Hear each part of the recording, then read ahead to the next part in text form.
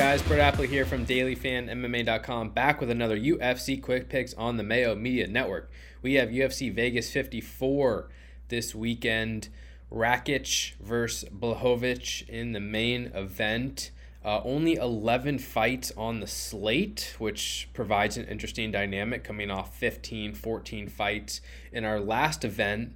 As usual, I'm going to give you my favorite DraftKings cash play, tournament play, salary play, and my fade of the week.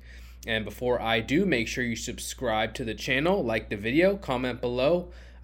Give me your favorite play below 8.7. Anyone below 8.7 is in play. There's a lot of interesting options in the mid-range. Very curious to hear who you guys like. Without further ado, I'm going to give my cash game play, which is Nick Maximov at 9.3K. All right, moving back up to the top of the pricing board this week for cash games. I like Nick Maximov, my boy, at 9.3K. He is 2-0 in the UFC. He has put up two big scores. We've cashed on him both times. He's been on the optimal lineup both times. 96 points, 124 points. If you followed my lead on Maximov to this point, you've probably made a bunch of money.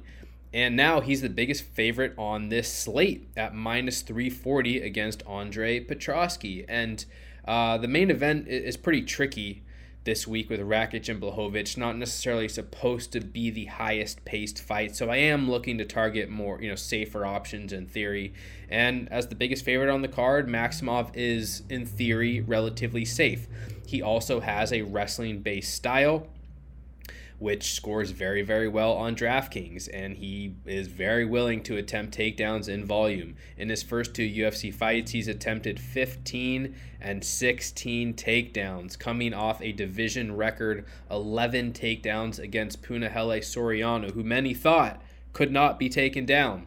I think it just shows Nick's upside in general. And in this particular matchup, he's going against a Division I wrestler in Andre Petroski, someone who does have a grappling background, someone who I do think can test him in certain ways. The problem is Petroski isn't a very dynamic striker, and Petroski doesn't have the best cardio. And I really think Petroski is at his best, at his safest, when he's on top of his opponent. And he's been sort of bailed out in his last two fights because he's fought Michael Gilmore and Hu Yaozong, who are, let's call it what it is, probably two of the worst fighters in that division in a long time. And when he got tired late, he was able to take them down, lay on them, and eventually win by TKO, ground and pound, or submission. And I don't think that's very likely in this matchup.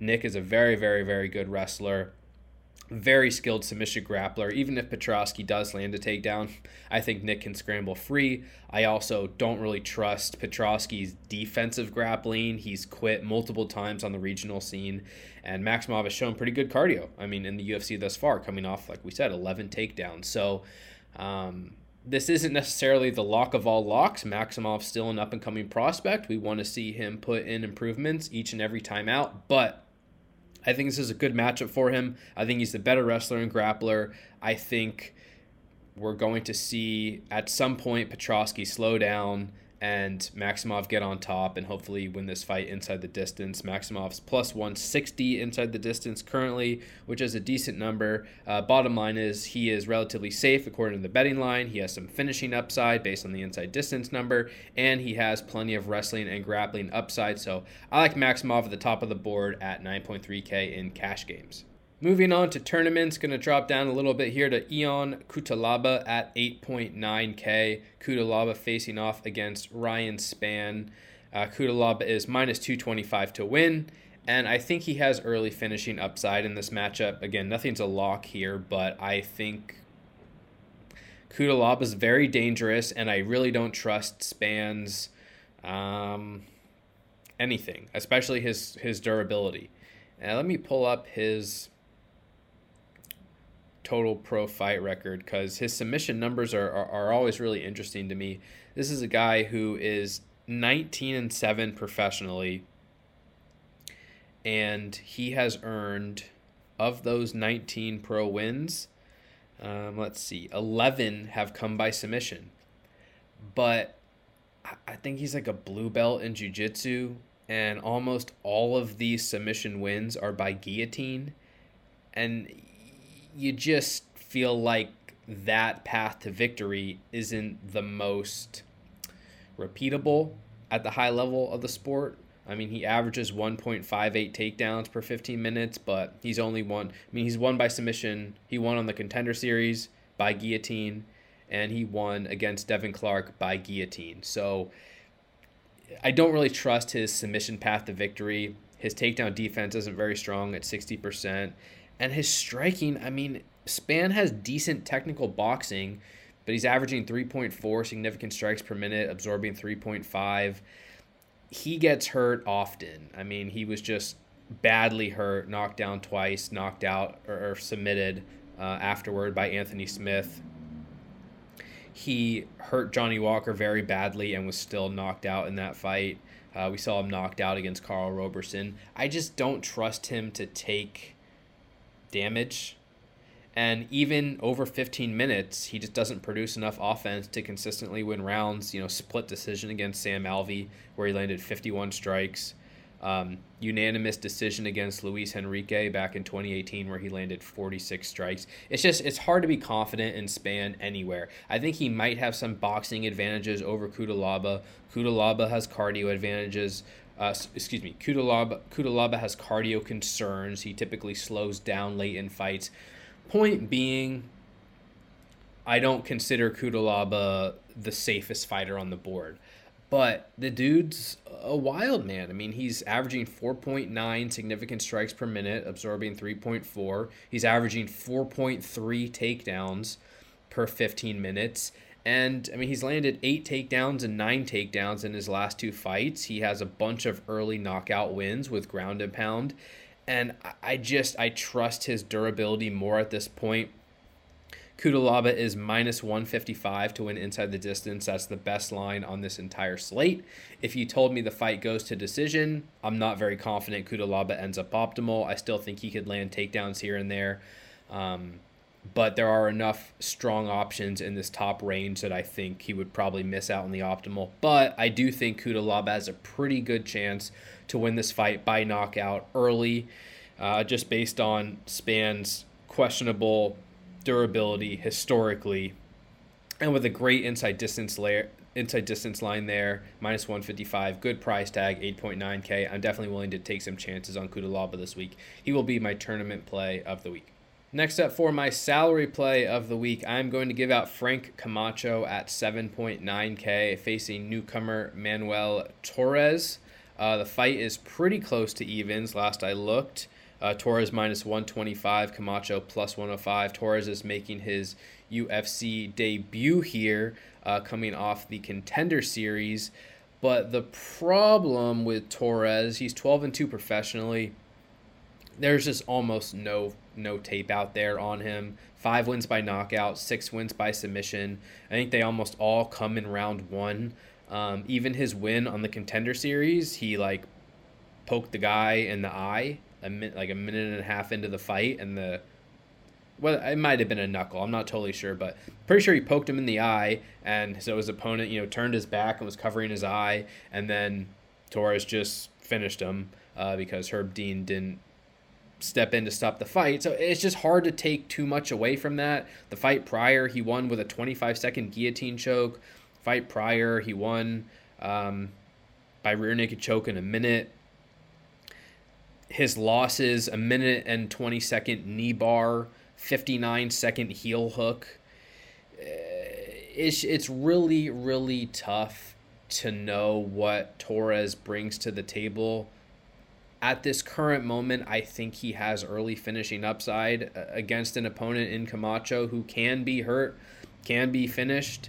Camacho's certainly not the most consistent fighter in the UFC. He's only won 2 of his 7 UFC fights, and he's been submitted and knocked out in the first round in both of his last 2 fights in 2019 and 2020. So I definitely like Torres in tournaments for his early finishing potential. I'm not saying do not play him. However, there's just no reason for me to believe that he's going to beat Camacho over 3 rounds if he can't get an early finish. Camacho defends takedowns pretty well at 72%. Camacho's landing 6.6 significant strikes per minute. He gets hit a lot, but he lost to Beneil Dariush by submission. Dariush is a great fighter. He lost to Jeff Neal by knockout in 2018. Neal was in his prime then, a great striker. Drew Dober landed 145 significant strikes on Camacho and won by decision. Dober's a very, very good fighter. He lost to Li Jingliang. These are top-level fighters. And there's no way for me to assume that if Torres cannot get that 2-minute stoppage, that he wins the fight at all. Camacho fights at such a high pace. He has judo in his game, 1.17 takedowns landed per 15 minutes. I think this fight's pretty likely to end inside the distance one way or the other. It's officially minus 260 ends inside the distance. So this is one of my favorite fights on the slate to target in tournaments. Like I said, Torres has upside at 8.3K. I think he's going to be a popular target. But for 7.9K, below the mid-range, I like Camacho. He's going to have a dangerous first couple minutes, but I really think if he can survive, he's going to turn the tide, press on this young kid, throw strikes at a high volume, tire him out, and probably get a finish. So one way or the other, I like this fight. I think both sides have high upside, and I lean toward Camacho being the fighter who's competed many times in the UFC, has gone the distance many times, has fought very good competition, and he will be my salary play of the week. Finally, my fade of the week. Wow, this is really tough, and I totally butchered it last week with Godinez, and when you miss a fighter that badly, all you got to do is give her props, right? She went out there and landed a ton of takedowns, ended up on the optimal lineup, and props to her. I should have given out Norma Dumont. It's just tough because all these fighters have paths to victory. All these fighters that I'm looking at least in terms of my fades of the week, they're favored to win. There's paths for them to end up on the optimal lineup, and it makes for a tough category, but that's why that's why we're doing this, right? And so I'm going to give out Katlyn Chookagian this week, mostly by default, because I think Maximov has finishing upside. I think Davy Grant can win by knockout. Tyra has a lot of early grappling upside. Kudalaba, we already talked about. Jake Hadley, probably some of the best wrestling on this slate. Rakic is in the main event. So they're just, it's hard to pinpoint a fade of the week.